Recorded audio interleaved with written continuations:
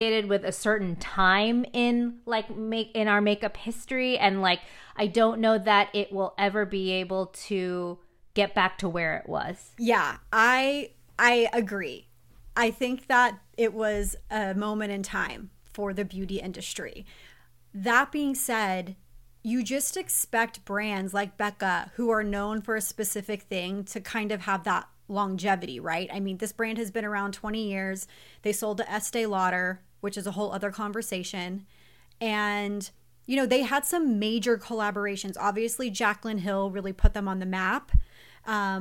But they did, you know, they had a collaboration with Khloe Kardashian. The Chrissy Teigen palette, it's long expired, but I refuse to throw it away just because that palette was something that actually really spoke to me, because to be completely honest, I wasn't a big champagne pop girl. I know that so many people love champagne pop, but for me, that wasn't my go-to highlight. I mean, I had used plenty of Becca products, don't get me wrong, but the first Becca product I ever truly became obsessed with was that palette from Chrissy Teigen. You know what's so funny? After I heard the news, I immediately Googled the Chrissy Teigen collection, which you can still get, I think, on like Hot Look and Nordstrom Rack or something, which it's probably expired, but totally. Like, I was obsessed with that collection. There were so many fun launch events around Chrissy Teigen's collections, and then also, like you said, Khloe Kardashian and Malika.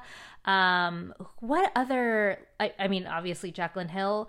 There's just too many to count. And so I think that all of us are sort of mourning the death of Becca, but then also we have time to mourn because it's not shutting down completely until September.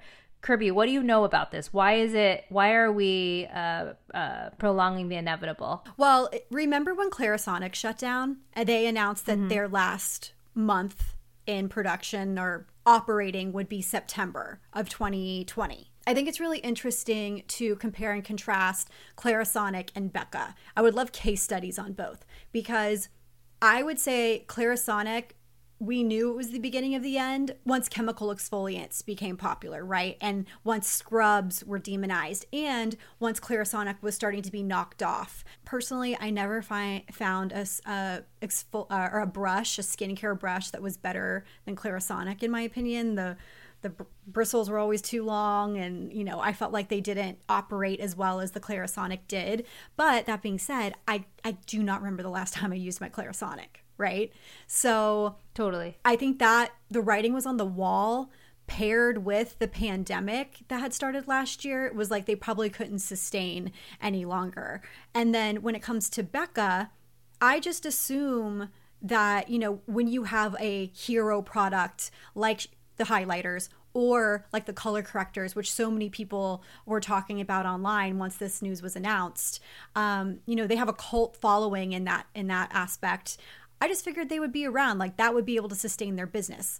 Right. And then we had Barbie on our podcast not that long ago. Yes. And that was a major launch. I don't know that the product did very well. You liked it. And I think, you know, other people liked it too. And I did not see that coming, because they worked with such a major actress on this, you know, big campaign. I think that they were trying to obviously hop on the euphoria train, you know, get that euphoria street cred with Barbie, obviously. And I also think that they were trying to pivot. You know, so many people were like, I was reading so many comments about this online, and a lot of people were saying they weren't able to catch up with the times. But I mean, whether or not you liked that Becca Zero launch, they really were trying to pivot. They were trying to get into this less glam market and really focus